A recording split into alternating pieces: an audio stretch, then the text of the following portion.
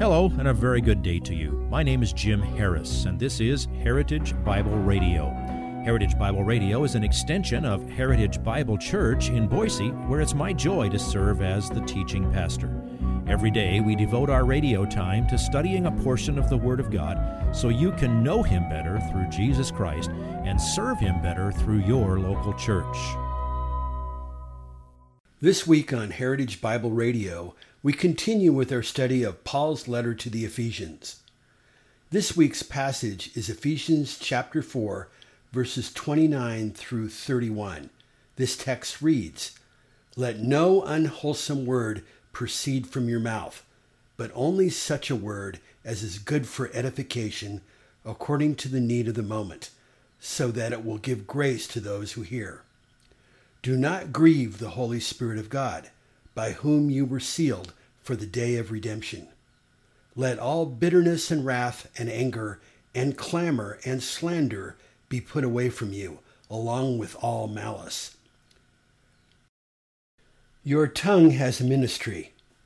It serves powerfully for building up people or for doing damage. The Bible has some very strong words concerning the power and influence of the tongue. Please follow along with Pastor Harris as he gives us today's slice of this week's message entitled, Only Such a Word. I've seen some Christians get very foolish advice about dealing with their own resentment and their bitterness. I know of situations where someone has gone and said, I just want to forgive you for the rotten things you've done that have caused my bad attitude over these last several years. I forgive you for my sin. That's exactly what that's saying. No, put away these things. And by the way, that means never dredge them up.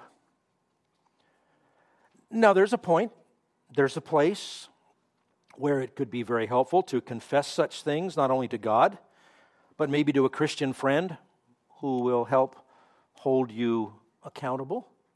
Maybe somebody in your household. I don't know, maybe somebody you're married to. Maybe somebody you're the parent of. I'm sorry, honey. I've said some things I shouldn't. Would you please help me? If I do that again, would you please say, I don't know, hot dogs or something like that, and I'll know what I've done wrong. Stop doing it. And by God's grace, fill your mind with His thoughts toward those people that you've wounded. And by the way, this needs to be kept in balance with other biblical commands. I said, don't go and tell somebody that you forgive them for what they never asked forgiveness for. That's not how you do it. You speak edification, you speak grace. Next week we'll talk about that the prickly navigated, or the more difficultly navigated prickly subject of forgiveness and reconciliation and restoration.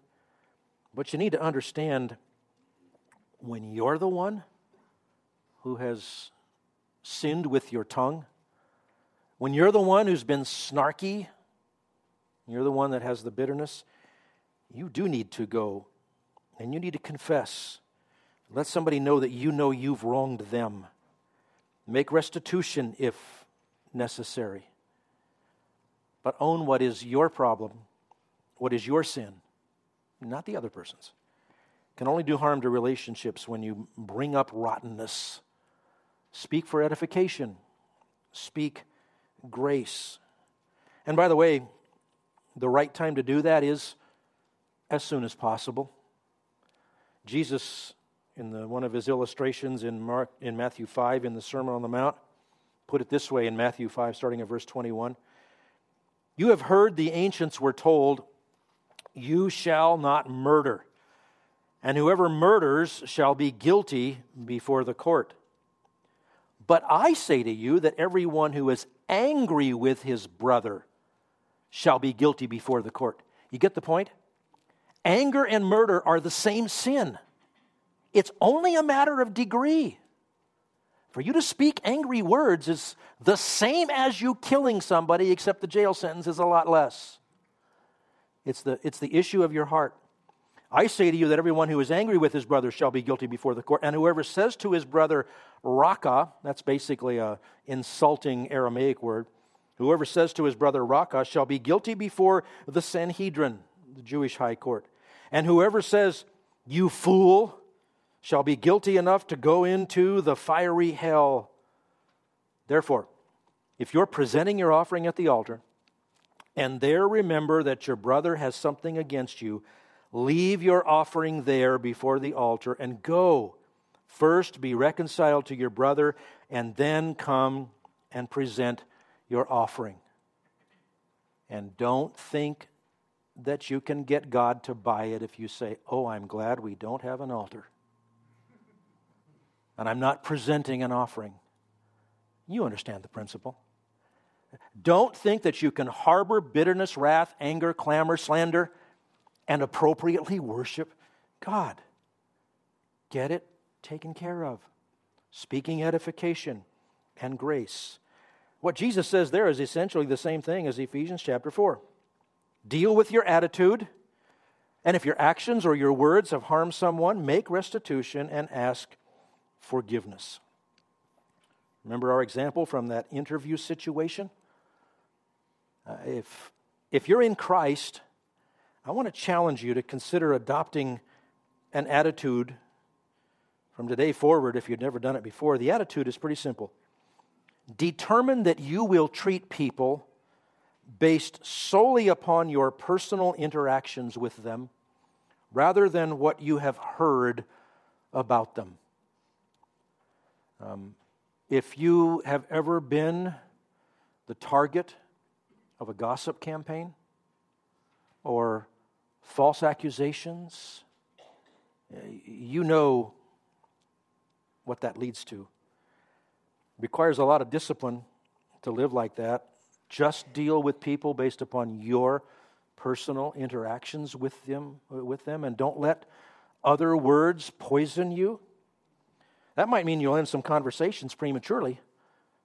If person A is trying to poison you concerning person B, walk away from person A. Say, you need to talk to person B about that, not me. If you determine that you will speak only that which builds up other people in the eyes of other parties, then you're logically also only going to listen to that which is edifying and gracious.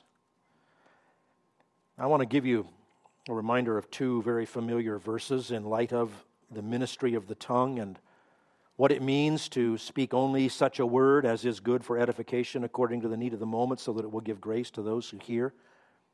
Again, to the Sermon on the Mount, Matthew 7:12. Therefore, however you want people to treat you, so treat them. For this is the law and the prophets.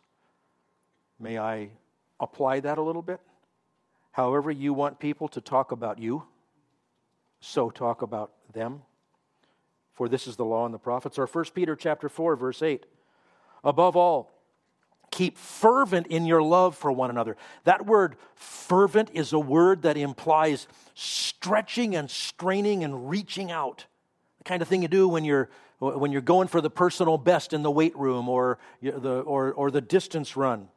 Be fervent, stretch in your love for one another, because love covers a multitude of sins. It doesn't mean it covers up a multitude of sins, but if there's no need to talk about somebody else's sin, you don't. Why would you want to do that? Speak edification. Give grace. I can't fix things that you have done, but I sure can urge you, call you, invite you to confess if in your heart there is bitterness, wrath, anger, clamor, slander, malice. Will you choose right now to put it all away from you? Will you let me pray for you to that end? Let's pray. Our Father, we hear you. Your word is very clear.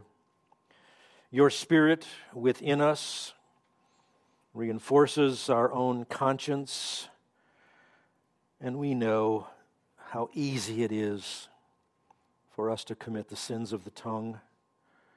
We know that all of those ugly things are in our hearts. We yearn for the final stage of our redemption. Right now we groan as we await for it, along with all the rest of creation. But we ask you to grant us a greater understanding of your grace in which we stand. We pray that you will make us instruments of edification, that we would practice grace toward others as we have been forgiven graciously. And Father, we understand that we have grieved you. That grieves me to realize all of the times that I have grieved you, dear Holy Spirit.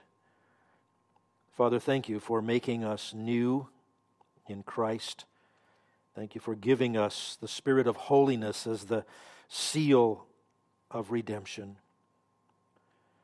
And Father, should there be someone who doesn't understand what it means to stand in your grace because they've never received the free gift of eternal life in Christ and the forgiveness that comes with it, oh, please open that heart today.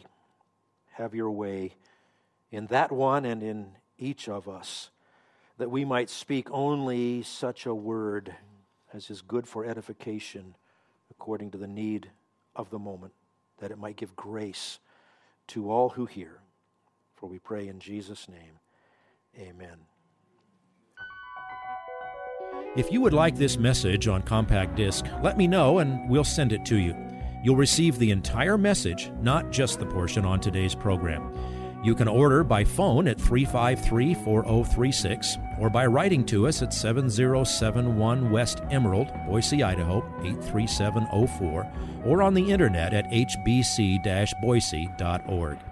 Heritage Bible Radio needs your prayers and your financial support. Once again, you can reach us online at hbc-boise.org or by telephone at 353-4036 or by writing to us at 7071 West Emerald, Boise, Idaho, 83704. And if you need a church home here in the Treasure Valley, I hope you'll visit us any Sunday at 7071 West Emerald. For Heritage Bible Radio, I'm Jim Harris. See you next time. Bye-bye.